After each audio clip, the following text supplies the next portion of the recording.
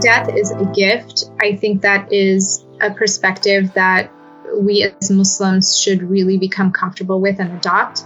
And the way I read into that too is that this dunya is taught to us or told to us to be one of hardship. It is the abode of trial and tribulation. Death, inshallah, will be our rest. That will be our transition and our return to our beloved, compassionate Lord, where our souls, from the moment they exist in this world until the moment we die, we are looking to reconnect to Allah, because in our pre-embodied, existence, our soul was with Allah, and we just want to return back to that. And so every longing that we feel in life, I feel like on a deeper level, on a deeper spiritual level, that's our soul crying out to be connected to the one who created the creation. So our grief in a way is also a grief for, or a longing for Allah, to be connected back to Him. And death is a gift in that it connects us back to Him.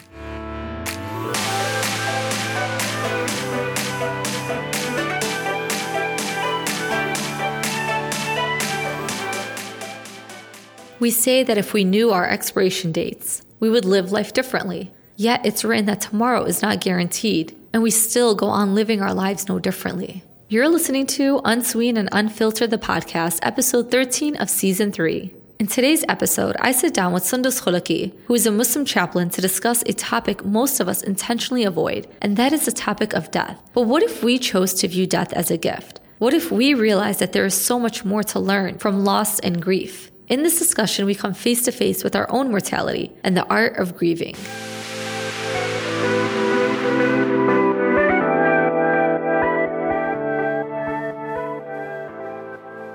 I will keep this short and sweet, the same way that this dunya is. But it's also due to the fact that I'm losing my voice, which is every podcaster's worst nightmare. But on a serious note, death, loss, and grief are some of the things we struggle with navigating. It can be a journey filled with a roller coaster of emotions, and one that we may never know how to proceed without a generous amount of caution. As most of you may know, I had lost both of my grandmothers 3 months apart a few years ago. Their loss was a reality check I wasn't prepared for. Grief became a part of me, something I will never be able to escape. But through the pain and the loss, I had cultivated a relationship with Allah like no other. It's truly a wake-up call when you realize that death is written for every one of us. But why is it that we avoid talking about it? What do we truly fear when it comes to this concept? Is it the fact that we will one day depart this dunya? Or is it that we fear we are not fulfilling our purpose? I want to thank Chaplain Sundus Khulaki for taking the time to share with us what it means to be a chaplain and what has death personally taught her. We dive into the process of grieving and the many forms it takes on. Recently, I was reading a book called Between Two Kingdoms, and it mentioned how grief is a ghost that visits you without warning, and how life embodies both love and grief. This is a discussion that Sundus beautifully leads with compassion and understanding, where she teaches us not to fear death, but to embrace this reality, and to not become overwhelmed when we find ourselves at the intersection of joy and grief, and life and death.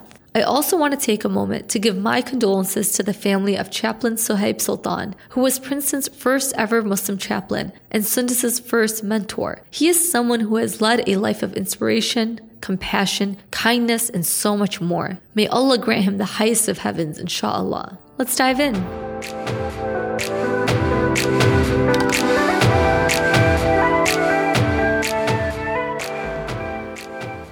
Thank you so much, Chaplain Sundus, for joining me in today's discussion surrounding loss and grief. We have all at one point or another experienced grief, and most of us, if not all, struggle with the concept of navigating loss. Before we dive in, can you please introduce yourself to our listeners, briefly explain what a chaplain is and why this career path specifically intrigued you?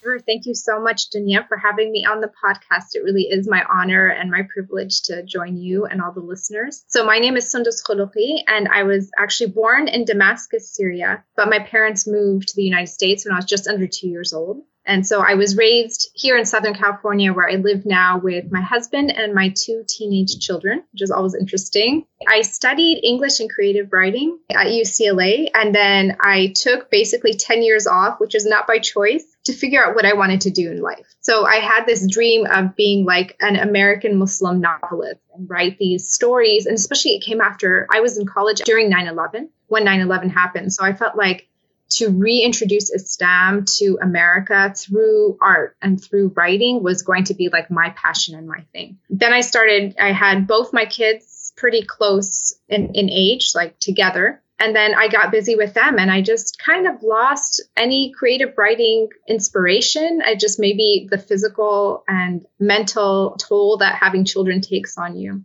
And so I went with my kids and my husband to a family camp. I think this was back in 2014, I want to say 2014 or 2015. And at that camp, it was a Muslim family camp, I met the first Muslim chaplain that I've ever known in my life. It was actually Chaplain Sohaib Sultan, who was serving at Princeton University and is actually battling stage 4 cancer. May Allah have mercy on him and heal him. Ameen. And when I met him, Dunya, he had, just by seeing him, I hadn't even spoken to him yet, he had this grace and this groundedness and this compassionate presence that really took me aback and that I had never seen in a person before. And mind you, this is coming on the heels of 10 years of me thinking, what do I want to do with my life? Like, how are all the different strands of my history going to converge into something that I can make meaningful and like have my imprint right on this earth and during my life? And I was really struck by the activities that he brought into the camp, spiritual activities that he introduced Islam in a way to me that was never introduced before, through these poetry readings, new ways of looking at Quranic ayat, sitting in nature and talking about that. So I basically followed him around like shamelessly for the entire camp time and just kept tapping him on the shoulder and be like, Chaplain Sohaib, like, what is it that you do at work? Tell me about your 9 to 5. What does that look like? And everything that he was describing to me, Dunya, it was almost like a mental checklist. And I was just checking off box after box after box of what I had been looking for and never realized actually existed as a career path. And so he was gracious enough to give me his contact information and was so supportive and encouraging and said, you have to go get your Master of Divinity degree, find a program that supports either interfaith chaplaincy or Islamic chaplaincy, which back then was like only Hartford Seminary at the time. And I couldn't do that because I'm in Southern California, family. And he said, do your CPE, which is the clinical kind of training on the ground training, do your CPE units, and then eventually you get board certified, and then, you can find your way from there. And so I kind of put that in my back pocket for a couple more years because I was doing some other work and I couldn't get out of it. And then, subhanAllah, I found a program here in like my backyard at Claremont School of Theology. There was the only seminary that was offering interfaith chaplaincy, which could include Islamic chaplaincy, but wasn't like specific to it. From there, it was like God moment after God moment after God moment. So when you know that Allah has written something for you and when it's meant for you, things just unfold in ways that even if you try to plan it, you couldn't have planned it as perfectly. And so the last story I'll share is that I applied for a CST, Claremont School of Theology, in the Interfaith Chaplaincy program. I was all ready to do it. I got accepted. I was so excited. And then I reached out to the Muslim president of like the Islamic Studies department on campus, which is called Bayan at the time. Mm-hmm. And I was just like, look for me on campus. I'm going to be joining you guys, in the fall as, an interfaith chaplaincy student. I'm going to be doing chaplaincy, inshallah. And he called me right away because I had texted him. He just called me. He's like, you'll never believe this, but I just walked out of a meeting with our board and we just approved the first Master of Divinity degree for Islamic chaplaincy for our program. Will you be one of the first students in that cohort? SubhanAllah, from then on, like just the timing of it and everything was just so, so blessed, alhamdulillah. A lot of people don't know what a chaplain is or does. Like myself, I had only heard of chaplaincy in the prison context. So I understood that there were chaplains for prison context and not for anything else. So I was struck by like a Muslim chaplain working at a university like Princeton. Wow, what does that person do? And I actually went into the program still unable to define what a chaplain is. It wasn't until I was really doing my training that I began to formulate for myself what it is that a chaplain does. The definition I often give, and that's still kind of vague and nebulous, is a chaplain provides emotional and spiritual support to people who are in crisis. But chaplains mainly serve in a lot of different contexts, but the ones that are most known are military, prison, education, and hospitals where I'm at. So I'm serving as a hospital chaplain at 2 hospitals here in Southern California. Now there are more chaplains in different contexts. So we have community chaplaincy. There are actually some chaplains at masajid that are working alongside imams. because they have different training and different skill sets. We have street chaplaincy, chaplains who are literally out in the streets for certain contexts. And then the funniest one that I learned about 2 years ago, my family and I went on vacation. And as I'm reading through like the little brochures that they give out to families of like activities and things, it was on a cruise, and it was like, if you'd like to visit the chaplain. And I was like, hey, maybe a new like career path for myself. Like, that's amazing. Exactly. Be a cruise chaplain. So basically anywhere where there's potential for crisis and people to be in need of somebody to be by them, there's a place for a chaplain there. That's incredible. I think nowadays we definitely need a chaplain in every space. If I can bump into a street chaplain, that would be also amazing, because sometimes, these mental breakdowns, they come out of nowhere. So thank you so much for explaining that. It's interesting because, I never really knew what a chaplain was. And I think in a previous interview, you said something along the lines of how you felt like, the hospital was like a masjid for you. And I was like, that's so profound, because in a way, I guess I'll explain this a little bit later in our conversation. But like when I visit my grandmother at the cemetery, I feel like that's almost like my masjid. I think that's where I feel the most connected to God. And that's somewhere that some people avoid at all costs. Yet that's my place of solace, my place of where I truly, truly feel connected to God and still feel connected to my grandmother. But can you explain that feeling from your perspective and how you feel like the hospital is like a masjid for you? And I'd love to hear about why the cemetery is a place for you. And I think there will be connections there between ours. But I feel like ever since I've been working, it's been about 4 years now in the hospital context. The hospital is where real life is. I feel like at the minute I step out of the hospital, I'm back in the fakeness. I'm back in the lahu and la'ab, which is how the Quran talks about dunya, right? It's like this world is a distraction. This dunya is a distraction for us. And so when I'm in the hospital, you're talking to people who are dealing with really, really big decisions, with difficult news, with difficult forks in the road in their life.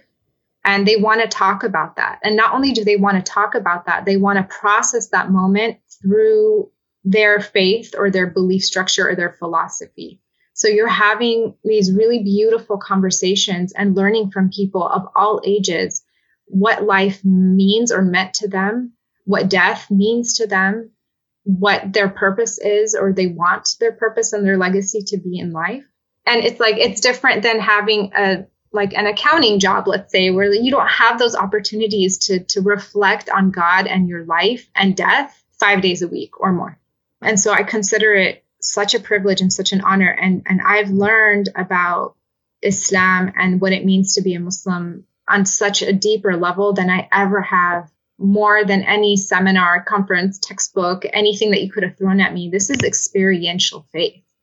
And not only from my own, but also being able to honor the space of learning how other people's faiths inform them. So one of the questions I receive often is, how can you as a Muslim chaplain pray with somebody who's non-Muslim? Or how can you support somebody who's non-Muslim in a completely different, theology from you? And I always say, subhanAllah, you learn that people are so much more than the labels that we put on them. I know we say that all the time, but when you're sitting directly across from somebody and you're looking them in the eyes, and we say the eyes are the soul, the windows to the soul, at some point in the conversation, it becomes not a Muslim and a non-Muslim speaking. It's two human souls and two human beings who are sitting and witnessing each other and trying to figure out life. That's such a beautiful explanation. Honestly, I kind of almost teared up when you were talking. I think this is going to be an emotional conversation. I think when it comes to grief, which I'll talk about a little bit later, it really has no expiration date. And, we've all experienced grief at one point or another. Sometimes it's not even a physical loss of somebody. There's different forms of loss, but it was beautiful. And by the way, I'm an accountant myself. So yes, I wholeheartedly agree with you. 5 days out of the week, I'm just crunching numbers. And I think this is why I'm at a crisis point in my life. You are an accountant? Yes, I'm an accountant. Oh my gosh. I think you told me that and I completely forgot, by the way. Subconscious, but that's subhanAllah. Subhanallah. Yes, exactly. I'm so sorry, Dunya. I didn't mean to use that example. No, thank you. Because honestly, that's exactly why I've been sharing with everybody on my podcast why I've been having such like a tug of war literally with my job, because I feel like here I am 5 days out of the week, 40 hours, and I'm literally just crunching numbers. It's like I feel like my hayat, like what am I doing in my life? You know, obviously, yes, it's a good paying job. Yes, I should be grateful. I know this. But at the same time, I'm thinking bigger. I'm thinking of my akhirah. Like, what am I doing in this dunya that's going to benefit me in my akhirah? You know what I mean? So this is like one of my favorite conversations. Anything related to our faith, anything related with loss and grief. And the reason why I completely agree with you, the reason why I feel like I feel so connected to Allah when it comes to the cemetery, it's like all the distractions are gone. Typically, and I know some people get scared, typically when I'm at the cemetery, I'm there alone too, but it's in a kind of a residential area. So don't worry, everybody, I am safe. I'm not completely alone, but it's almost like here I am and I'm facing reality like head on. Like this is somebody who had a life. This is somebody who I called my grandmother, who I shared stories with, who I hugged, who I laughed with and everything. And I felt like in an instant, I mean, that's how the Quran even describes our life, but in an instant, she was just, she passed away, and here I am visiting her gravestone. It hits me every time I visit, and I go there for that reality check, bring me back to the purpose of our lives and what are we exactly doing. I think I go there to just for reflection. And sometimes, yes, I do cross paths with people who they're grieving for the first time. They just lost this person. It's a fresh wound. And then there's somebody like me who it's not a fresh wound, but I'm still grieving in a way. SubhanAllah, like we're all on this path of grief, and it's just such an interesting place to be. And I think that's why I feel so connected. The masjid is so beautiful. It really is. But again, there is a lot of distractions. But it's like when I go to the cemetery, I literally feel so close and so connected to Allah and even just our faith and my grandmother. And subhanAllah, it's such a beautiful feeling. And I've been going every weekend ever since she's passed. And it's been 3 years now. Everybody grieves in their own way. But for me, this is what brings ease to my heart. So subhanAllah, I think it's just so beautiful how we can connect in that way. Again, we have to be reminded Allah is everywhere. I want to talk about how do you find space in these rooms of grieving families and the patient who they're on the brink of losing their life. How do you find space for yourself between these intimate moments? First, I'll add something about the cemetery, which I love, Dunya, what you just described. And I hope people are really, paying close attention to everything that you just said, because it is a practice that's very highly encouraged in our tradition to visit the cemetery.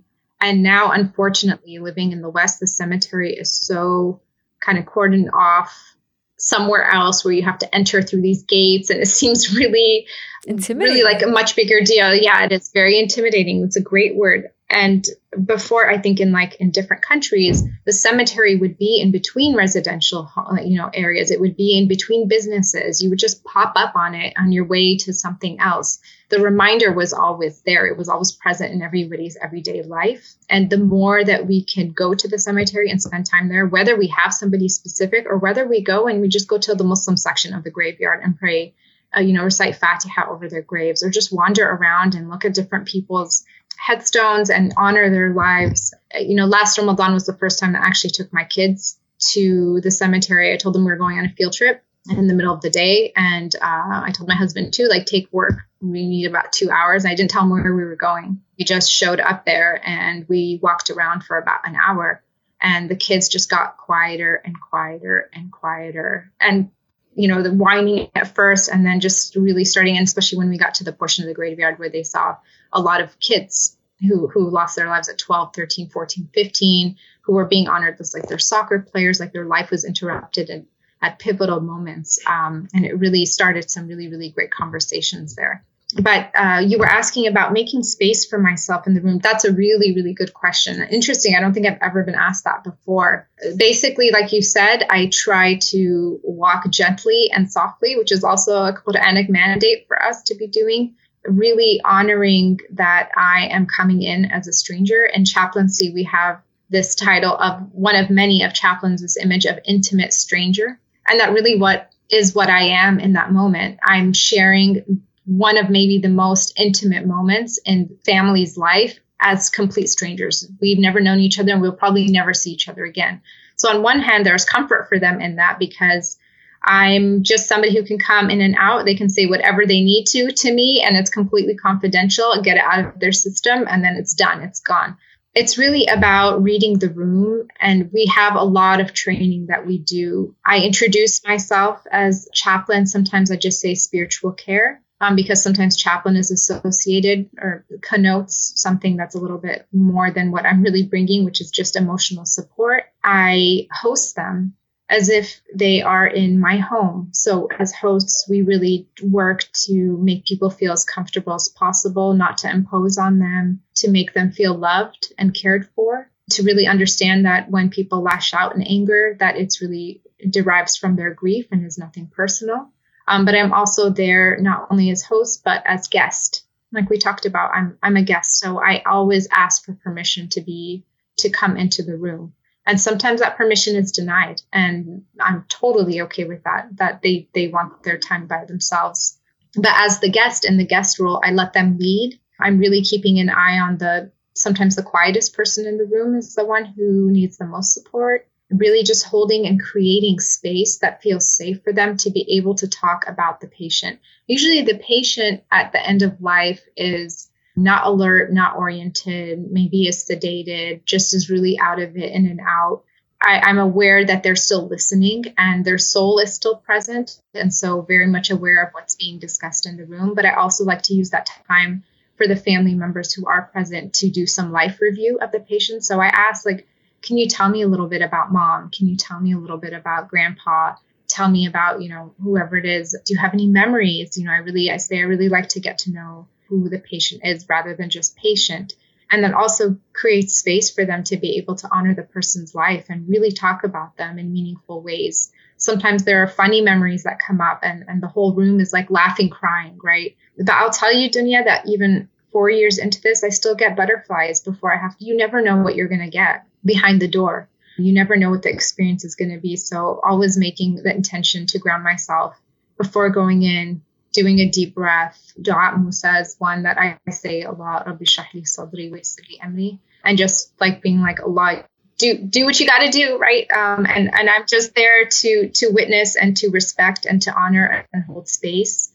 And then when I notice that, usually when the conversation starts to quiet, when everybody's looking at the patient physically, just they're directing their attention towards them, then I offer to bring in beverages or whatever else they might need for their comfort. And I'll just let them know, I understand this is really precious time. And so I'm just going to step out, check on other patients and things like that. Would it be okay for me to check back in with you guys in a little bit? And then they can say, no, we're good. Or yeah, please come on back. And so just really, really, it's all about attentiveness. It's about being able to read the room.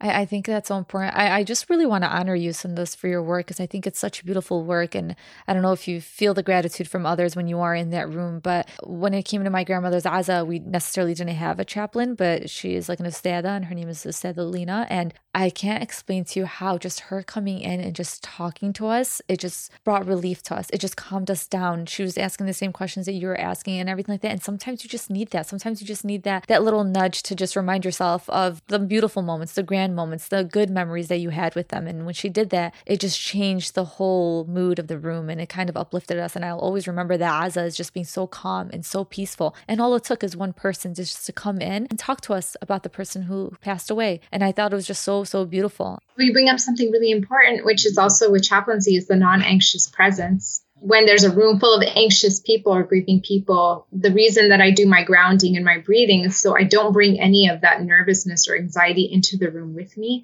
But like you said, it's this syncing up, right? So when they say, a lot of psychology studies that have been done suggest that when a non-anxious presence comes into the room of anxious, they sync.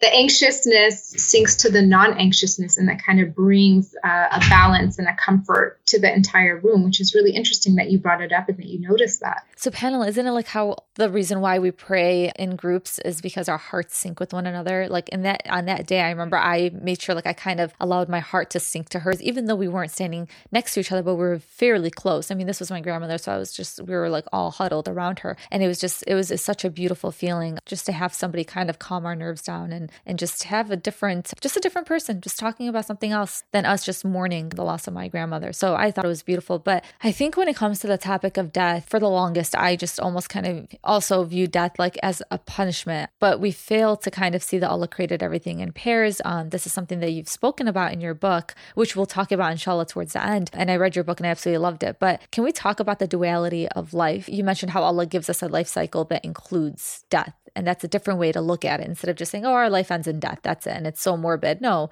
And I kind of want to almost move away from the word morbid when we are talking about death too. I want to normalize it. Again, this is somebody who goes to the cemetery every weekend. I think it's time to normalize the topic of death and not feel like it's so morbid and allow it to be brought up in conversations with our family and friends. This is something that we're all going to go through. You know, I know it's a reality check nobody wants to hear, but my family is tired of me. Yes. we do it for fun. I'm like, guys, let's go through our 5 wishes that we want at the end of life when we're sitting around. And my parents are like, no. Thank you for that normalizing. Absolutely. And I'll have some ideas towards the end suggestions of how we can begin doing that with ourselves and our loved ones around us, which is really important. And I'll speak a little bit to why that's important, especially what I've seen as a chaplain, as a hospital chaplain. But to your point, I love, again, that you picked that up. And I think the duality and bringing the opposites is something that is a rahman, a blessing from Allah Ta'ala. It gives us appreciation for the good times and a grounding in the bad times and patience. So when I think about like those who patiently persevere when they're through hardship,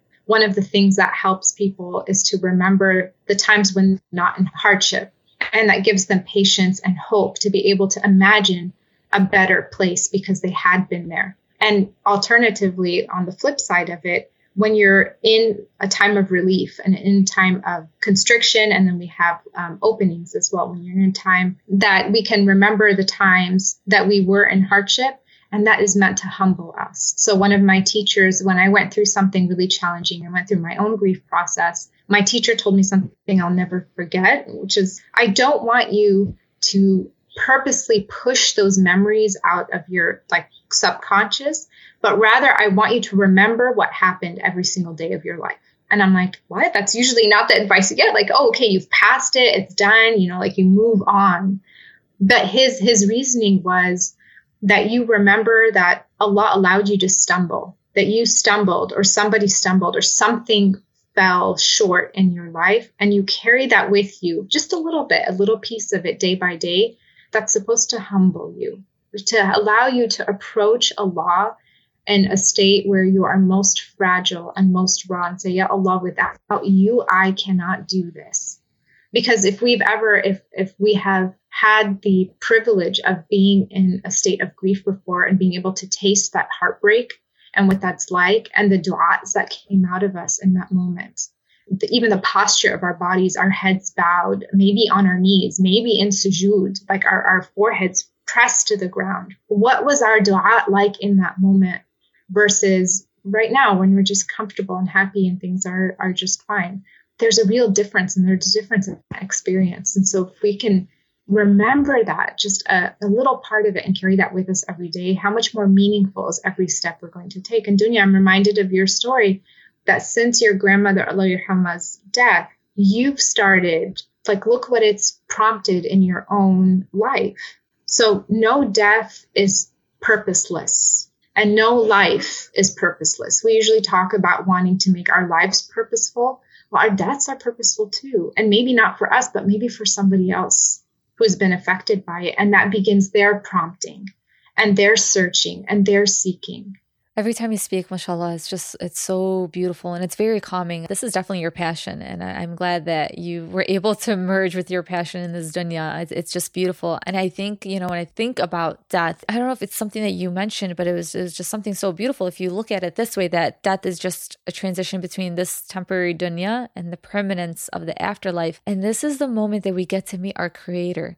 Like, isn't that what we're living for? Isn't that the whole purpose of this dunya? Like, imagine just us continuously living and living and living and there's no end to it. Like, then what is the purpose of this dunya? But the purpose of this dunya is to be tested and then to one day meet our creator. When I look at death in that way, subhanAllah, it challenges me to do better in this dunya because I'm going to meet my creator. I think why we also kind of struggle with this idea and the concept of death, what we truly fear is not living the life we know we were created to live. I think a lot of us, again, like I said, I'm a struggling accountant. Is this what I want to do for the rest of my life? So I feel like sometimes we're so hard on ourselves when it comes to the purpose of our soul and why it's in this dunya. There's an author, her name is Halwa. She's author of Secrets of Divine Love. And she recently shared something along the lines of like, if your heart has a pulse, then your life has a purpose. And I was like, wow, that is just such a beautiful thing. Like I know obviously every day there's a reason why I wake up because Allah has a purpose for me, but to write it in that way is beautiful in itself. But do you think that's why we fear death? Because we feel like we focus so highly on our shortcomings in this dunya? Or what are your thoughts on why we kind of avoid the topic of death?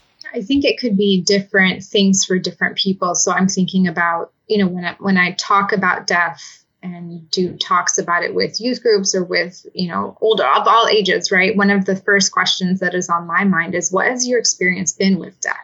Have you experienced the death of a loved one at all?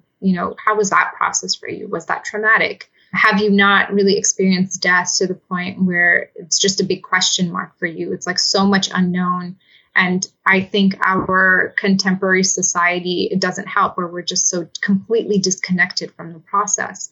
Like we talked about, the cemeteries are fenced off or are, outside of where we usually do our own thing. I even tell like my kids, for Halloween, the one thing that really bothers me about Halloween, I know different things for different people, but for myself personally, is just the way that they make death seem so scary and so traumatic. And to me, I'm like, it's actually a really beautiful process. And the way that our tradition, the Quran, talks about it, like you said, exactly, it is a transition to meet our Lord. So I asked that, what is your experience with death? Has it been traumatic? Has it been elusive? Do people who are around us talk about it or not? Is it a taboo subject? I think all of that plays into it. But what you're getting at, I think, is more existential about you don't feel ready to die yet because we feel like we haven't found what we were meant to live for.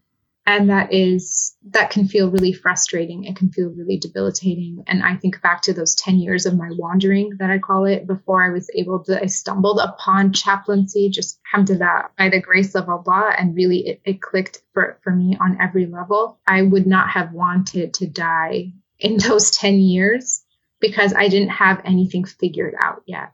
And I felt like I need more time. I need more time to grow closer in my relationship to Allah. I need more time to get to know Him. I need more time to get to know myself. And I think just your awareness and your intentionality behind that, even if we never reach it, like one of my teachers talks about how it's not about the destination as much as it is about the journey. We may never find our passion and our purpose in life. For some people, like we don't. Maybe we'll find it in our 80s if we're blessed to live that long, right? Or maybe we're almost our passion is almost invisible to us. We don't know how impactful we are on somebody else. Like we can be a walking dua to somebody in our lives and we don't even know. And here we are like stressing over, am I doing enough? But maybe you're that for somebody and you don't even know that. And maybe that's your purpose, subhanAllah. That's so beautifully said. I agree 100%. It's really, I guess, the perspective that we take, because some people don't find their purpose and their passion in their work, their day-to-day work. But it's something that you're doing outside of it. So Dunya, for you, although you spend to your 9 to 5 crunching numbers, in your spare time, you're making such a diligent and beautiful effort to run this podcast and to bring people who you find have experiences or knowledge or can bring some different perspective. And you're bringing that to an entire group and audience of people where that can resonate for them and help them heal. If that's not purposeful, I don't know what is. Thank you. This is hard to even say. For some people, like death is a gift in a way. I had a friend once asked me, we were just having a conversation and they were saying, well, what's the purpose of life if it's going to end in death? And I thought like in that moment, like how hyper focused we are in death in the wrong way that it robs us of all the beautiful moments in our lives right now. Like who are you surrounded by? Your loved ones, your family, your friends. What are you passionate about? All these things, like it almost we allow like death to kind of rob us of all the gifts that God has has given us in this moment. Like, imagine living in the present moment. I think we're so hyper-focused on the future and the what ifs, and we're so hyper-focused on the past and what if we did something differently. It's always the what ifs, but not the what is going on now in your life. What has God gifted you today? What did you wake up with that you didn't thank him for last night that he just gave to you without you even making dua for? Like, our families, do we even make dua for the fact of like, inshallah ya Rab, like I wake up with my family by my side healthy. Inshallah, I wake up healthy. Like, what about our own health? I think sometimes, we focus on these things so much so that it robs us of all the beautiful things that are happening for us by the will of Allah subhanAllah. And sometimes I think I don't want to take away from the hardships of others. I've gone through my own hardships that have really put a veil between myself and my faith and God. But it's like we can't allow that to happen in a sense. And it's that journey of decreasing the distance between you and God that's beautiful, but don't allow that to be the reason why you kind of look at life like it's just something that's going to happen to me and it ends in death. And I think it's just the fact that death exists that makes life that much more of a gift. And I'm starting to realize that. Just the fact that I know that this dunya has an end makes this dunya that much more valuable and that much more beautiful and that much more the need of me needing to really truly experience it and truly be grateful for all that Allah has given me. How do you view death now that after you've been in this path, maybe even before finding yourself on this path, on this journey, because clearly you were made for it. So subhanAllah, like you're already on this journey, but how would you view death in your own terms? And how would you kind of want others to view it too? I guess everybody comes from a different life path. All of us have gone through our own things. But I guess like for me, like I said, I view death now as a gift. It's a gift and it's a reminder that the beauty of this dunya is still here and I should appreciate it. Oh, you brought up so many good points. Death is a gift. I think that is a perspective that we as Muslims should really become comfortable with and adopt. And the way I read into that too is that this dunya is taught to us or told to us to be one of hardship. It is the abode of trial and tribulation. Death, inshallah, will be our rest. That will be our transition and our return to our beloved, compassionate Lord, where our souls, from the moment they exist in this world until the moment we die, we are looking to reconnect to Allah, because in our pre-embodied, existence, our soul was with Allah, and we just want to return back to that. And so every longing that we feel in life, every relationship that we have that we feel is cut off, I feel like on a deeper level, on a deeper spiritual level, that's our soul crying out to be connected to the one who created the creation. So our grief in a way is also a grief for, or a longing for Allah, to be connected back to him. And death is a gift in that it connects us back to him. And so, our spiritual ancestors, and not in a morbid way, again, but in this really interesting way, like Maulana Jalaluddin Rumi wrote a beautiful poem about this, and Imam al-Ghazali wrote a beautiful poem about this called On My Deathbed, where they talk about finally being freed from the prison of their body, or the cage of their body, and they say, now my bird has flown.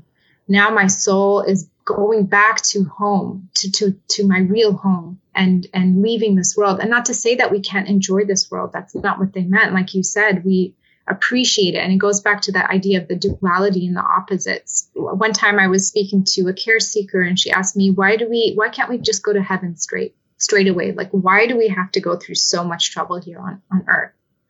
And when we talked about it, really, we came to this learning or this realization that we won't appreciate heaven for what it is if we haven't gone through some hell. Like, if we just go directly to heaven, are we going to, is that comfort and that respite and those couches that we're going to be laying on, and the silky garments that we're going to be, enrobed in, and the delicious foods that we're going to be eating, and just the presence of total and utter sakina and salam for eternity? How can we appreciate that if we don't know what it's like to be out of that? And so really this world is to give us a taste of what hellfire is, and in a way that's not like scary. Like, hellfire is not like, to me, it's not only this pit of fire that we get thrown in, but really our spiritual ancestors, the way they look at it is so poetic. It's like, this life is a little taste of hell because we are separated from our God, because we are separated from Allah. And really that is the real scary part of hell, is that we are completely eternally separated from Allah. At that point, there's no chance to go back. Like, a'udhu billah, Allah protect us from that terrible existence. But being in the hospital has really, really helped me prioritize things in my own life. Like you said, one of the first learnings I've had is that this life is precious and your world can turn upside down in an instant. And that's very much along the lines of what you said. We have people who come into the emergency room for code blues, are not breathing, their heart stopped, and their family members are coming in. And suddenly part of their grieving process needs to be calling up all the people that they had appointments with and things. We don't wake up every morning thinking, oh, this could be my last day. So what am I going to wear? And what are people going to see me in? And like, do I need to schedule accordingly? We're just kind of on this autopilot. And it takes this moment of shock, of like interruption for us to suddenly wake up and say, oh my gosh, what am I doing? What is really meaningful? So I think to me, it is a gift that Allah has given me and something that I'm forever grateful to Him. Whether I am able to do this for 40 more years or one more year, I will always be grateful for this stage in my life, to be able to not have to go through it myself, but to bear witness and support other people going through it is still learning for me. I come back home and I have to, I spend more time with my children. I make sure that they're getting the hugs that they need, that I'm getting the hugs that I need. I'm with my husband, knowing that my parents are getting older. What is my time like with them? So like you're saying, it's not only recognizing the beauty of this life, but also living in it with more mindfulness and intentionality. And I know those are very much buzzwords now, but this has been a part of our tradition since the beginning of Revelation. These things we practice intentionality and mindfulness 5 times a day at least through our salah, if not more. That was beautiful. And the question about why can't we just go straight to heaven? I was wondering what the answer was going to be for that question. And subhanAllah, that's such a beautiful answer. It's something that, we realize while we're living in this dunya, what's the purpose of hardships? It's because you get to be a little bit more grateful for what you have. And like I said, for the things that you never made dua for, that Allah just gifts you. Even just like the breath that you're breathing right now, the ability to do that. Some people are struggling with just that. And we don't even think twice about us breathing. It's just like we wake up and we expect certain things to happen for us. I think when it comes to the death of my grandmother, I think you mentioned it, just something that's like sometimes an awakening for you. And the reason why, I think that was the first time I realized like everything in life, every hardship that we faced, every hardship that I faced, there was either an escape plan or I was able to overcome it. But when it comes to death, we talked about this over the phone, but there is no escape plan when it comes to death. Like that's it. It happens to you. And I think when my grandmother passed away, it kind of made me really self-reflect on my own mortality. Sometimes, like you said, we're just like passing in this dunya, not thinking about anything, and it's full of distractions that you forget about your own mortal being, that you're not immortal. As much as you want to make yourself healthy and you're living your life and everything seems to going well for you, we're not immortal. We are made to be mortal beings. I think the one thing that a lot of people struggle with when they do lose somebody is the fact that that person is gone, they passed away, but you're faced with the reckoning of you still being here, you still being alive. It's like life kind of goes on, but in the path that you never imagined for yourself. What would you say to somebody that is kind of struggling with the concept of losing that loved one and now they're faced with just themselves and just that reckoning of, yeah, you're immortal? It's really hard. It's a really difficult thought to sit down with yourself and have alone. Yes, doing it alone is probably one of the worst hells I can ever imagine for somebody. And that's really where we see ourselves in chaplaincy, is so that you are not alone and do not feel alone, that we embody that memory, because we all know it, but sometimes we forget it in those moments that Allah is with us all the time. But like you said in the very beginning, grief is a beast. Grief is a beast. And some days it will feel like we are in survival mode and we can barely do what we need to do to just get out of bed and do our normal functioning things. And then as time goes on and as we do the hard inner work to move towards healing and begin that healing process, and I say process very intentionally, the bad days, or the difficult days, I should say, will begin to be eclipsed with more brighter days, where it finally, at some point, you will notice that you only have a few difficult days sprinkled in to your really good days, where before it was the opposite, kind of good moments sprinkled in with a lot of challenging days. And I know that people might hear this often. People tell them, be gentle with yourself, be patient, but really I would say find community. And I think this is something else that our tradition recommends and upholds. The burden is not supposed to be on the one who is mourning. the burden is not on the bereaved, because it is understandable. Now we know psychologically we are in a fog in those first few days, weeks, months, perhaps.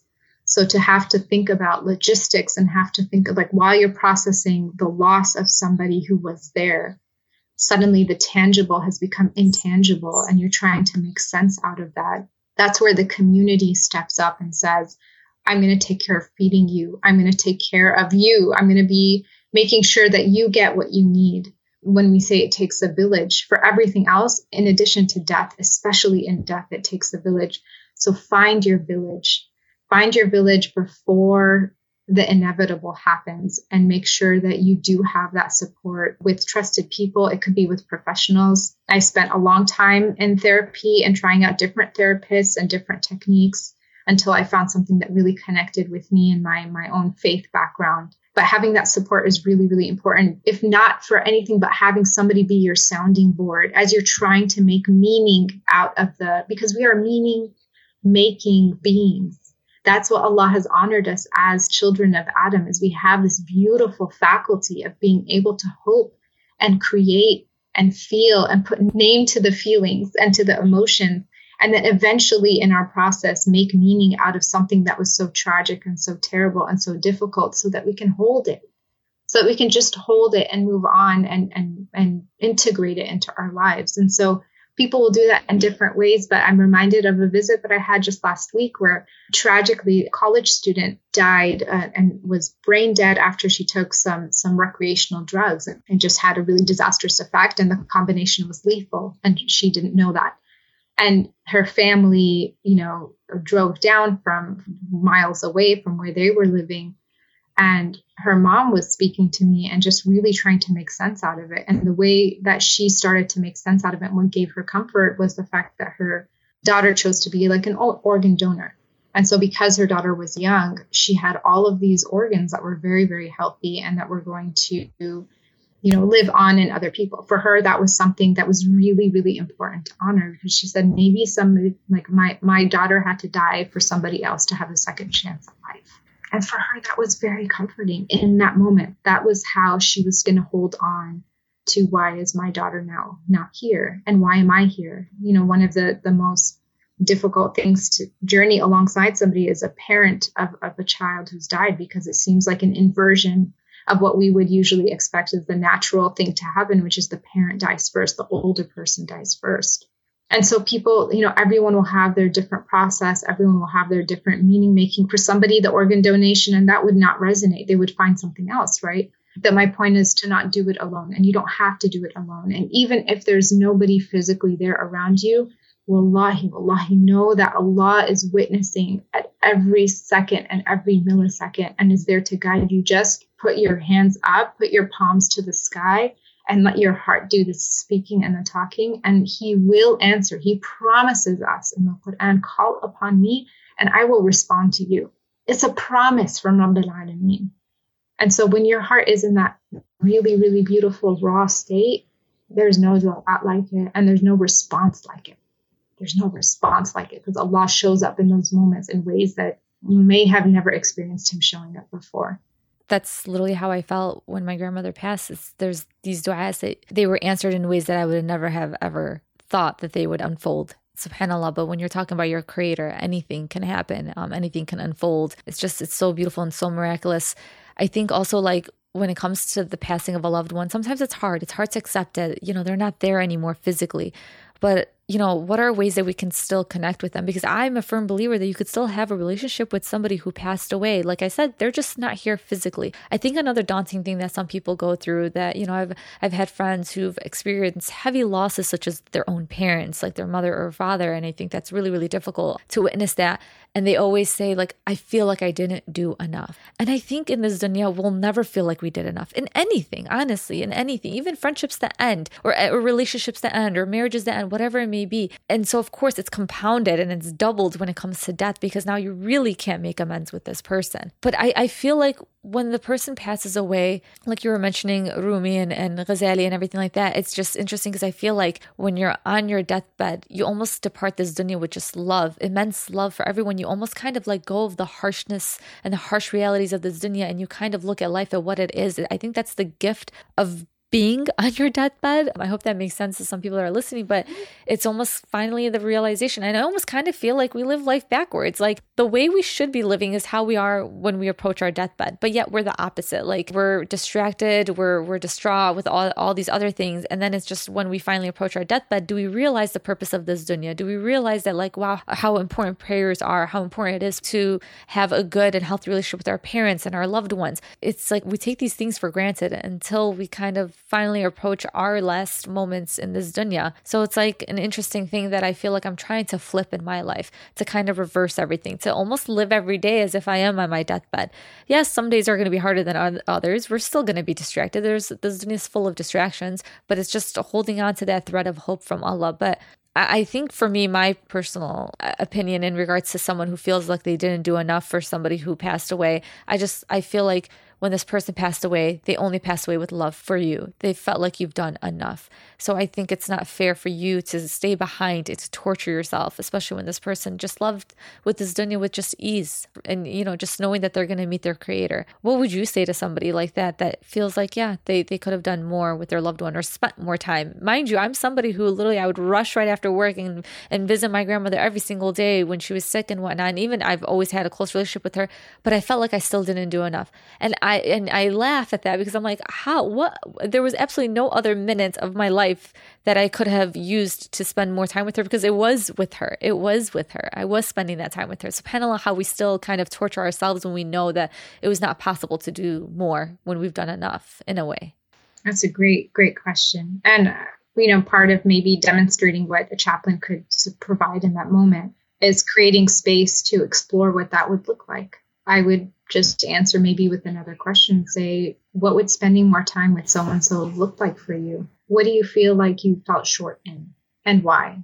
And really allowing the person to articulate that, to name that, to sit in that space, and to be able to hold it together. And if it was really, truly like I didn't do enough, they lived, my grandma's 30 minutes away from me, and I don't see her nearly enough as I should. And I need to probably very much get on that. But I would love to have somebody hold space for me for that and say, maybe you didn't do enough in that moment. And let's grieve that together, because it's also us having that feeling is a byproduct of our grief, saying, I wanted more time with this person. I wish I had more time with this person.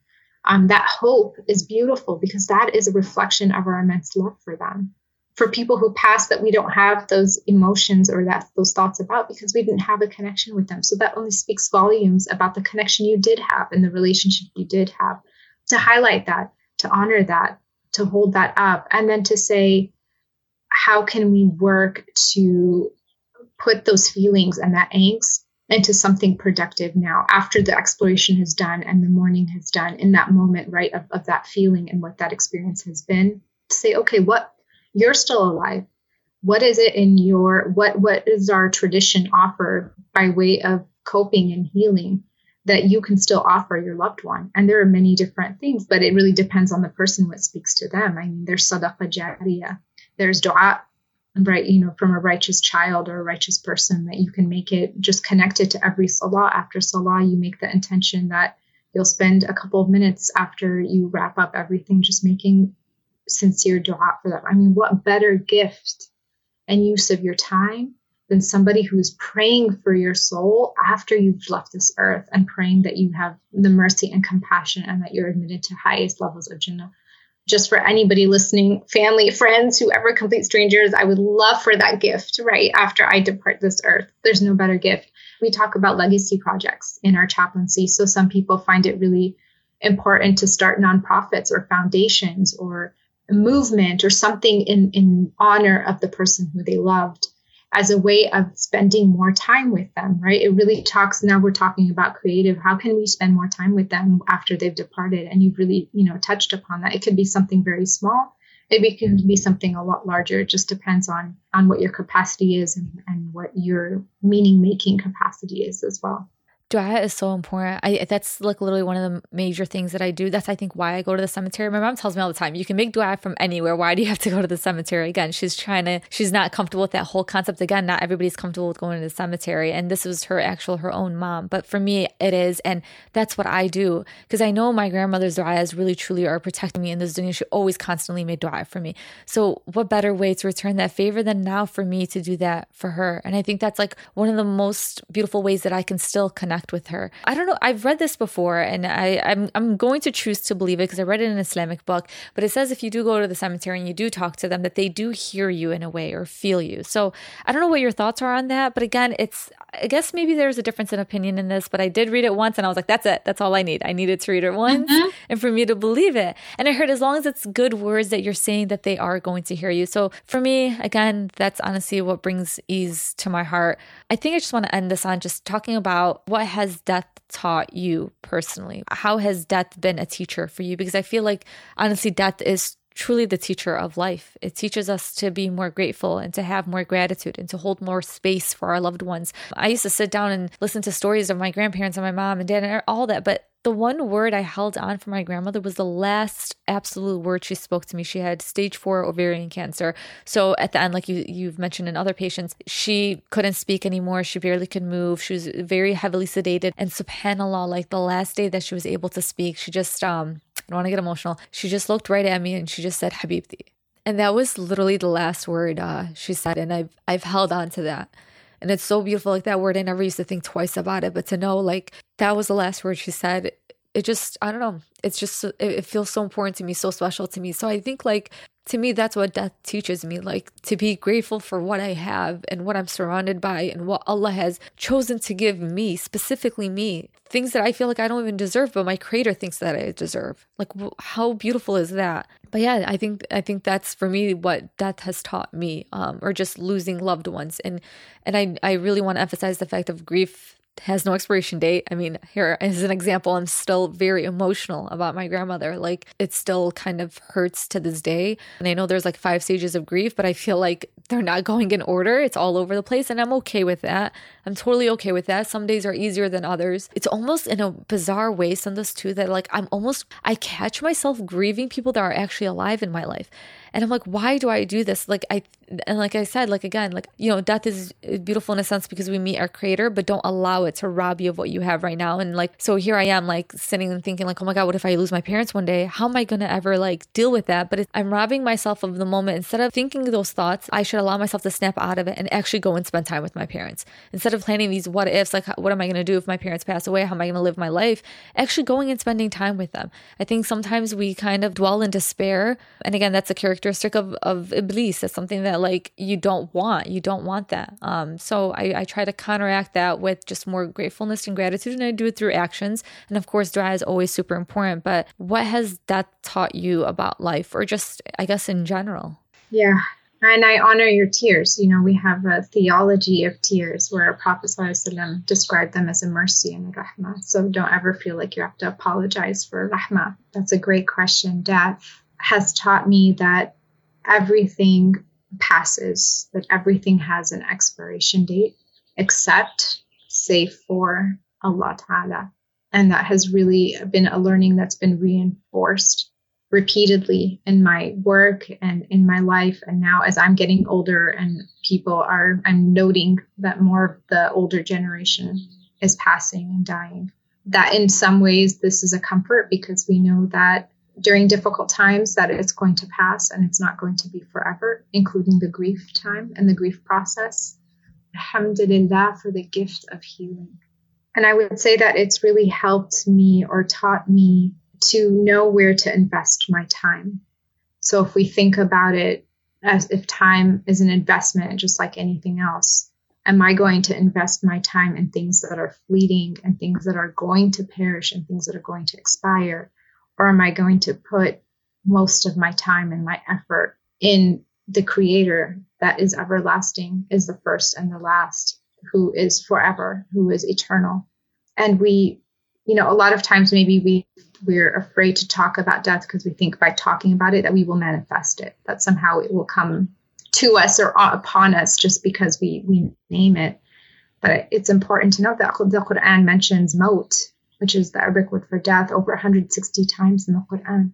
Our beloved Prophet ﷺ said the wisest among us is the person who thinks about death often and plans for it. So it's really important for us as Muslims to embrace the remembrance. And we see it all around us if we open our eyes to it. So we don't have to wait for somebody to die tragically or for our own deaths. We're seeing, death is all around us if we open our hearts and our eyes to it, just by the falling of the leaves, by the nature that's around us. There is a death and life cycle that also Allah talks about in the Quran. I like to think of it, for example, I saw a beautiful YouTube video on Ghusl al-Mayyit, which is the ritual washing, such a beautiful, beautiful ritual in our tradition of the body after death. And that actually many of the actions mirror our ghusl process in this life.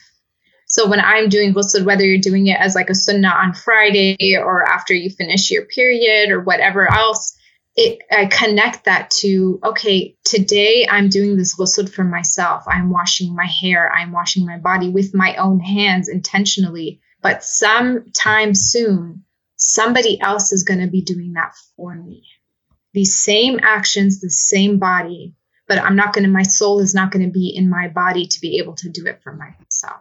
There is an ancient philosophy that talks about remembering death 5 times a day, that they have ritual practices. And I'm like, that sounds familiar. I heard from somebody who shared on Instagram with me that we were doing prayer spaces, like people's special prayer spaces. And they literally sent me a picture of their janamaz or their sajada, their prayer rug, sandwiched in between like a couch and a coffee table. And they're like, this reminds me of the space that's going to be in my grave.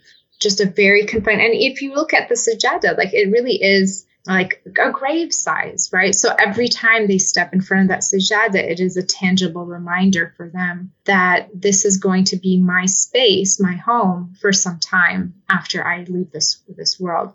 So there are little practices and things that we can incorporate into our life to help us feel more familiar, maybe if not more comfortable, just familiar with death, have that in the forefront. We don't all have to be in the hospital. We don't always have to be waiting for something like that. But I think death teaches us also that because it's inevitable and because our Prophet ﷺ recommended that we prepare for it, not just logistically, but we want to be mentally and spiritually, incrementally, gradually, comfortably at our own pace, being able to come to terms with the ending of our lives here and what does that mean for us. And then I think that will make every second, every minute, every hour, every day more meaningful, more intentional, inshallah, more purposeful. And that really is the point of us living here. Like we are called khulafa, we are called the caretakers of the earth. By our very existence of being here, we are given a purpose. We are caretakers. And whichever way that manifests for each and every one of us, like you said, whether it's with a family member, a loved one, a project, work, we have a purpose here. And to live into that intentionally, inshallah, will make it a lot easier. Thank you. Thank you for your response. That was just honestly laced with so many reminders that I feel like when I walk away from this conversation that, intentionality is super important. It's how we invest this time that Allah gave us. Every day He gives us 24 hours, not 1 second less and not 1 second more. So what are you doing different today than yesterday? We can't keep living our lives the same way every single day. Like, what are we doing? And I think it's just so beautiful. And I feel like I'm a little further than my family when talking about death in a way, because again, like how I experienced it. And again, like my grandmother was a grandmother to so many grandchildren, but it just took a toll on me different than everybody else. I'm not saying that they don't care. No, it's just how I'm now choosing to live my life afterwards, how she was kind of like that reality check for me. I think another thing that grief and death both taught me is not to hold on to kind words. I think sometimes we don't want to be too cheesy. There's this running joke amongst my friends. They kind of, it's more so funny. They're not really making fun of me, but it's just like they laugh at how much I say love you to just random strangers. Like, especially when I have this podcast and you have so many beautiful souls just connecting with me on here that I've never physically connected with. I don't talk to on a daily basis, but I can't help but just to say, I love you. Maybe that they needed to hear it that day. Maybe they have nobody that has said that to them. And for me, it's like almost, it's nothing. It's like easy for me to say that, but it's just this running joke between my friends and I. And I'm like, I would rather be known for somebody that constantly just like, says I love you than just to hold on to these words and have them nestled beneath my tongue. What du'as do I have for my family? What du'as do I have for myself? Like, what dua did I make for myself today? Did you even include yourself in your du'as? Why do we not think that we're worthy of our du'as when Allah even gave us that thought? He was the one that birthed that thought in our minds to even make dua for ourselves or wanting to make dua for ourselves. So I think a lot of times we have a lot of things nestled beneath our tongues that we really need to like allow them to find the escape route and just to be able to, like you said, just invest our time in this dunya and making sure that we're prepared for the akhirah. And I think these conversations are super important. And I really want to thank you, Sundus, for these. I think one question that I missed that somebody asked is, when you're grieving, is there a connection between how you grieve and how connected you are with your faith? Because there are some people that are almost shunned for crying and mourning for their loved ones. Nobody's ever told me to, well, actually they did once, but they kind of said in a loving way, like, oh, it's okay, don't cry, she loved you and all that. They reminded me of how much she loved me, but I'm like, just let me grieve. Let all of this come out of me, please, because the last thing I need to hear is for somebody to kind of put a stop to how I'm mourning. Islamically, what is your perspective on that, I guess, or what have you learned in regards to crying and mourning for a loved one who has passed? And then I would love to just like spare enough time to talk about your book that I've ordered, and mashallah, I told you, like, I was just like, out and about and I devoured it just like that in one sitting because I loved it. I loved reading stuff like this, especially from your perspective and how you've dealt with death and grief, especially in your career path too. Yeah, I would say that shutting somebody down in the midst of that process is very, very unhealthy, that we don't interrupt that. That our Prophet ﷺ, when he was mourning the death of his infant son, Ibrahim, that he cried so much that the companions were a little bit startled, and that they asked him, like, Ya Rasulullah, like, your tears, what's going on? And going back to the theology of tears, which is a term that was coined by a fellow chaplain friend of mine, who she was reminding me in my moment when I was apologizing, like, remember our theology of tears, that our tears are rahmah from Allah, but that we don't go to excess. And the reason, and I heard this also, this teaching from Chaplain Suhaib, may Allah heal him and grant him full shifa, inshallah, that he talks very poignantly about death because he's got 1 foot in, 1 foot out at this point. But he mentioned that the reason that the Prophet ﷺ encourage us not to go to excess, to beat our chest or to yell out and do that, is out of actually respect for the soul. So when you talked about the soul hears us past death, that is still is around and with the body. And so that the soul is not being disturbed or affected by our pain and our cries, but we do so in a way that is balanced. We're always a community of balance and a tradition of balance. So that there's room for us to cry, but just not to go to excess. And then I also wanted to say that we sometimes utter things in the moment of tragedy or in the moment of crisis that we're saying almost out of mind. So I'm reminded of a time where I was supporting a large Muslim family, and their mother, struggled for a very, very long time in the ICU, and she finally passed. And this was a large family, many, many siblings. And you can see each one of them, subhanAllah, reacting in a different way. But I remember one of them fell to his knees in the middle of the hospital hallway and was crying out. And I won't repeat what he said, but basically like crying out to Allah in a way that, and he's a very faithful person. And I didn't, give him the space, let him do that. He picked himself up. We went through whatever else we needed to go through. But he came back to me, circled back a little bit later. It was very sheepish and said, I hope you don't think any less of me for what came out of my mouth. And I had to reassure him that, like, this is not, you don't feel ashamed for things that you utter in a moment of emotion. Like, yes, we all have this ideal of inshallah, we embody that absolute patience and say all the right things that we're supposed to say in the moment. And we train ourselves to be able to do that. Like, that's the goal and that's the ideal, but not to judge ourselves so harshly or hold any less compassion for ourselves for speaking those words out of a place of utter pain and utter anguish, and that we really don't mean. And so we are encouraged to release, even physically, physiologically, the release of our tears is something that's really, really important for our process, to be able to let that go, to be able to have, it's really, really important to have space and also have people who can just let us have that space for ourselves. So if they're there to hold our hands or to give us a hug, But when we're speaking or when we're just crying, when we're sitting in silence, all of that is really, really important. So, and there's an importance to each one of them in the process. Sometimes we just need to be silent. And sometimes I remember going through, having a really, really difficult time for myself. And I literally could not be in the house by myself. And so I called up a really, really dear Muslim sister who happens to live 10 minutes away. And I knew she was at home because she has young kids. And I said, I just can't be alone. Can I just come over? And like on my way and on the car ride to her home, I just remember like I was early in the morning. So I was doing my dua in the car, part of my wird.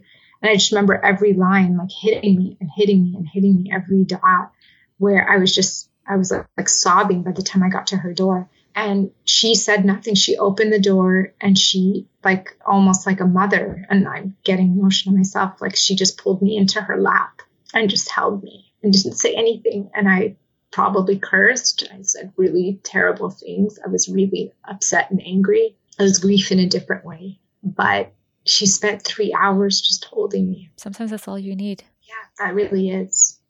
That really is. And then making me delicious coffee afterwards and like stuffing me with cake. Just also really wonderful of her. But and I tell her this, and actually it's been a year, and in the year on the anniversary of that day, I actually went and I got her a gift and wrote her a card and just said, I will never forget what you offered me in that moment, which really started off my healing process for me. We can all be that for each other. So when you talked about loving people and telling people I love you, there are these phrases that we're, encouraged to say at end of life. I forgive you. Thank you. I love you. I forgive myself, all of these things that we don't have to wait until death again to say that, but also more than the words, how we treat each other. And I know there's this movement now of being kind, but it goes far beyond that. I think there's a collective grief that we're experiencing right now with the pandemic, with everything going on. There's so many challenges, subhanAllah. May Allah alleviate all of the burdens for us in some way, shape, and form. But there are these angels that are among us, and that we can embody that angelic presence as well for holding other people, for making space for them, for showing them love, if not telling them you love them. What does love look like, and what does that mean? And knowing that the grief process is, in a way, a reflection of our love and a reflection of that emotion. Like, what more beautiful expression can we have of that? SubhanAllah, that is so visceral, that is so raw. There's no filter, there's no mask to grief.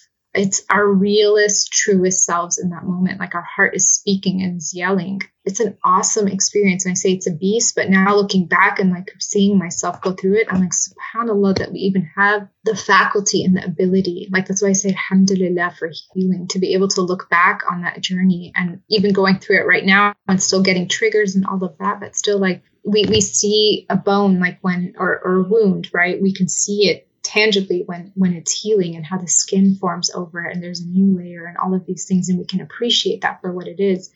But I think to be able to look internally and see that internal healing, and how those wounds grow new skin, and how they're really tender at first and then they become a little bit stronger, and like all of that is through the grace and mercy of Allah Ta'ala, that we don't have to walk around with these wounds externally or internally completely open. And yes, it's hard work, and yes, we have to wear the cast, right? Like cast on our heart or cast on our soul, and wait the prerequisite amount of time. But what comes out afterwards is just an appreciation for it. It goes back to the duality, right? The opposites that we can appreciate when we've healed and when we are healing, and look back and say, look how far I've come. I absolutely loved what you just said. It reminded me of like how this whole conversation honestly just is almost like went full circle. How we started out with talking about how the loved ones in our lives, sometimes they're the walking du'as. Like, if you're struggling with why or what your purpose is, like all you needed was that friend to hold you. And you said that's when you embarked on your healing journey.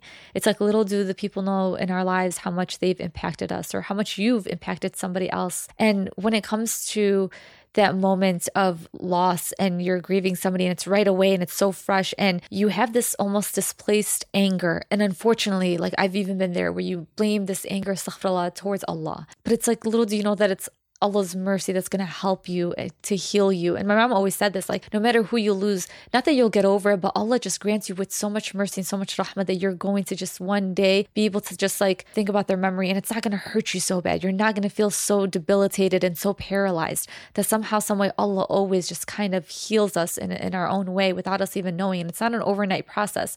It's truly a journey. I never believed people. When they said like there's life after, or like you'll get better, I'm like, doesn't feel that way. But like, yes, there really is. Exactly. There is. I think I want to just leave one like piece of advice for anybody that just lost somebody. Again, this pandemic really took a toll on us. Some of us have dealt with our own mental breakdowns that I've never even thought that I would ever have. And it was very difficult. There's a lot that we've grieved. But I think when the moment my grandmother died, it was, I maybe didn't utter these words out loud about how I was angry at God, but I had the thoughts in my head. But I urge anyone, if you feel that way, if you feel any confusion, is just to kind of delve a little bit more into our faith. I think that's what I did. It was hard at first, but I kind of like dived right into our faith, and I came across a book. I'll share it, I guess. I forgot the name of it, but I'll share it after the conversation. There was like a chapter about, because my grandmother had cancer, but it was a chapter about if your loved one really left this dunya physically sick and physically in pain, it's really just Allah washing away any sins that they have. And it was just gave me such a comforting feeling like that. In a way, I know we can't say this 100%, but like I felt like subhanAllah to Allah just showing us that she's going to be of the people of the heavens, inshallah ya Rab. Like this lady was so kind, and I know everybody says this about their loved ones, but she was just so kind, never hurt a soul, kept to herself. And that's why I think I was angry. It's like, why did she deserve to leave the way that she did? But Allah has a reason and a purpose for everything. And sometimes you will never even understand it. Like for me, this is what I'm going to hold on to. The fact that that physical ailment is going to wash away any sin that she had, even if she had one. And inshallah, she'll be in the heavens. And I think that's good enough for me. So I think I urge anyone that has this sense of confusion or the sense of anger to just, I know it's hard, but to dive a little bit deeper into our faith, and wallah, subhanAllah, you'll find the most beautiful answers there. I'm reminded of two things in the Quran that come up for people who feel like maybe they're saying the wrong things. That in one chapter of the Quran, there's the early community of Muslims who were with the Prophet ﷺ, and they were going through hardship, and they said, where is the help of Allah? Like the community of believers, and it describes them as believers. Where is Allah in all of this? When is he going to come and save us? And immediately afterwards, like not an ayah separates between their question and the response of Allah, where he says, indeed, I am near. The help of Allah is near. In the same ayah, not even a breath separates them. And in another one, I'm reminded of Maryam alayhi salam when she's in the throes of labor, and she's going through something so painful all by herself. And she said, I wish I had died. I wish I was dead instead of having to go through this. And what does Allah immediately tells her? Refresh yourself and comfort yourself. Take some water from the stream that I'm providing for you. Shake the tree and have some nutrition. Basically saying, I am here for you. I'm going to provide for you. I will send you everything that you need, even if you feel by yourself in that moment. So like to think of our spiritual ancestors, are again, people of true belief, of connection with Allah, that they uttered these words, and not to make ourselves feel like really terrible about it, but to also know, back to your point, our tradition is a tradition of healing. Our tradition has practices that are being now scientifically proven to be healing from trauma, to help us reach our wholeness, to reach our self-actualization, to reach our full capacity. And the more we can learn about them, the more we can practice them, the more we can use them more regularly, whether it's through salah, whether it's through dhikr, whether it's through the melodious recitation or listening to of the Quran, in jama'ah prayer, in community, fasting. Every single ritual has such depth that we're only beginning to understand, even at a very minuscule level right now, the depth of their healing capacity. We have the tools at our disposal, but it's just a matter of, inshallah, widening our toolbox and really understanding. And that's really my passion. And in my writing now and what I'm trying to put out on social media is trying to make those connections and help people see those connections for themselves. I really want to thank you for your post online. I really look forward to your snaps, little do you know, but like I absolutely love them because it's like these little gems and little wisdoms and little insights that you share just through Snap that honestly make a difference in just my day to day. Just like somebody just sharing a 15-second snap of anything related to our faith and the lectures that you watch and you listen to honestly just helps me. And I think it's so beautiful. And I think that's a great way to invest our time in this dunya, is just to share this knowledge with one another. One other way that you've done that is just through your book. I would love to just finish off with it and talk about it. And like I said, I absolutely loved it. I devoured it in one sitting. And of course, I'm going to also host a giveaway because I loved it so much. And I really want people to be able to learn more about what a Muslim chaplain is and just to be more comfortable with the idea of this topic and your career path and everything like that. And I think it's so beautiful. So if you don't mind just talking a little bit about it, that would be great. Thank you so much, Dunya, for the plug. Alhamdulillah, it's a labor of love. It really was born out of my process of trying to understand what a chaplain is, which people will find, like even my mom early on when I was still doing my MDiv, she was like, Sundas, just tell me, what is it that you do? Because my friends keep asking me, what is chaplaincy? I don't know how to answer them. I don't even know what my daughter does. So like, do you just sit and hold the hand of people who are dying? And I'm like, no, Mom, I'm not training for 3 years and going for like 4,000 hours of competency to hold somebody's hand. But yes, in a way. So it was really me trying to figure out this intersection between being a woman, being a Muslim, and then being a chaplain, which is so often characterized or has its foundations maybe in the Judeo-Christian framework, and is still very much, but it's changing now the landscape of chaplaincy. But really figuring out where in my tradition do I find chaplains or chaplaincy or pastoral care or accompaniment or spiritual development, really rereading the Sirah and rereading the Quran through the lens of all of these new tools that I'm learning as a chaplain through these programs. And then also making meaning out of my experiences. So I've never, alhamdulillah, or maybe not, however we want to look at it in a perspective, I've never experienced a death of somebody who's close to me. So my experience of death was in the emergency room in a code. And that was my first experience being with a dead body. What was that like for me? What were the subsequent ones like that for me? What did it mean to progress from being a chaplain or seeing myself as a chaplain just as somebody who comes to read Surah Yasin at the end of the day and then walk out, versus really leaning into the discomfort of that space and asking and talking and doing storytelling and having conversations with people about their grief, right? And more than that, I should say that I think not only my mom was confused about what I do, my community was confused and was like, could you just tell us what a chaplain is? And I didn't have an answer for them. I couldn't sum it up in like a sentence. Now I can, right? And I feel like I have an understanding of that. But before I was like, well, I kind of do a little bit of this and a little bit of that. And just by the end of it, they were just so confused, like, wait, what? So what I started to do was, at the time I was only on Facebook, I was like, instead of telling somebody what I do, let me show them. My degree at UCLA, we're circling back. Remember when I wanted to be a novelist and do creative writing and write these books? I leaned into that space and started writing stories anonymously and changing different details and all of that. So it's confidential at all times, telling stories of like giving a window into my day at the hospital and the different things that I do to help my Muslim community understand, what services are offered to them at the hospital, should they, God forbid, find themselves there, how they can utilize a chaplain. And then B, just show people what chaplains are able to offer and what we actually do by way of spiritual advancement and spiritual meaning making and emotional accompaniment.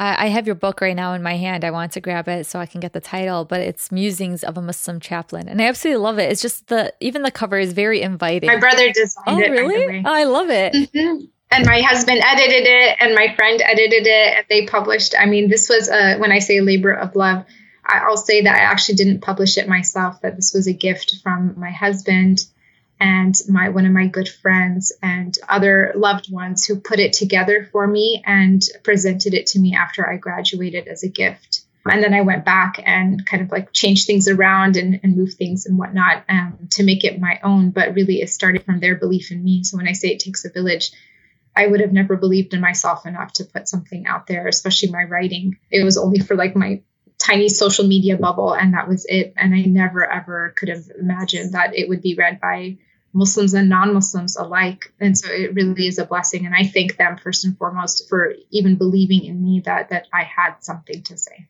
That's what I'm saying. Like, I can't thank God enough for the people he surrounds us with, the people that see our potential before we even see our own potential. These are your words. Yes, it was edited. Yes, the cover art is so beautiful and somebody else created it for you, but it's still your words, and subhanAllah. And like you said, it goes back to it takes a village, because sometimes it's kind of intimidating to think of, I'm going to write a book and I'm going to release it. No, sometimes it's nice and helpful when you have other people surrounding you and doing that for you and kind of like just jumping on the journey with you, jumping onto the journey with you. I think that's beautiful. But again, I want to remind everyone, it's called Musings of a Muslim Chaplain. I am going to host a giveaway for it, but I still really want people to also go out there and just purchase it for themselves. I think it's just a nice read. And I love how you have it kind of in a form of journal entries. Just literally, it's just like your unfiltered thoughts. And I think that's why I really, truly appreciated the way it was written. What's the best way that people can reach out to you? Again, this book, I believe it could be purchased anywhere that sells books. I highly recommend going to even your local bookstore online. They also sell it. So I think that's where I'm going to purchase it from, or purchase more copies from. But what are other ways that people can connect with you online? Like I said, I do connect with you on Instagram. I absolutely love that. If you can share your handle, and if you're on YouTube or anywhere else, that would be great. I know you have some lectures out there as well. So if people just search your name, they can also find you that way too. Yep, all of that. Yeah, if you just search my name, I have more talks actually on death and grieving in different contexts and different conversations. My Instagram handle is by_the_pen. So it really is about this book, and then also writings and other little bite-sized reminders throughout the day to do dhikr or to spend some time in reflection, or patient visits that I'll see or experiences I'll have in the hospital that, I'll post on my stories that were really meaningful and impactful for me that I'd like to share. Facebook, just my name again, if you want to follow. I'm still writing a lot of vignettes from my hospital time. And so I post that mostly on Facebook and the windows again into those experiences. And then just feel free to message me. I'm not anybody who seriously just reach out to me, and I'm more than happy to get to know you, really want to get to know you. I think I've met some really, really beautiful people through these methods and these platforms that I never thought would be possible, subhanAllah. So the world is getting smaller and in really beautiful ways. Alhamdulillah. Thank you so much once again, Sundus, for the work that you do. Thank you for just opening the doors for this career path. And it's almost like, I don't want to even call it career path, because I just feel like it's just so beautiful and so spiritual that I feel like it's more than that. The way you're connecting with somebody, it's more than just a career. It's almost like your way of life. And subhanAllah, I think you are building yourself a place in the akhirah while doing the work that you're doing here. Inshallah, Ya Rabb, Allah grants all of your wishes and all of your du'as and keeps your family healthy and safe. And for anyone who's listening, because I think we need to have more of these conversations. Within these conversations, we can even find healing. Even if we haven't started our healing journey or whatnot, this could be the point of where you start. But I really want to thank you, Sundus. Thank you so much for the work that you do again. You're honestly incredible and so sweet. Thank you for doing your work, Dunya. Thank you so much for your efforts and carving out these spaces where we can have these important conversations. Really, really appreciate you. It's an honor, as always. I always say it to every guest, because it truly is, just to be surrounded by such incredible Muslim women within our communities, our different communities. It's a different feeling. It's truly a sisterhood that I never thought existed, and here it is. But I really want to thank you, Sundus, and I can't wait for everyone to listen to this episode. And inshallah, people definitely find it to be beneficial, because I truly did myself. Thank you so much, Sundus. Inshallah, as did I. Thank you.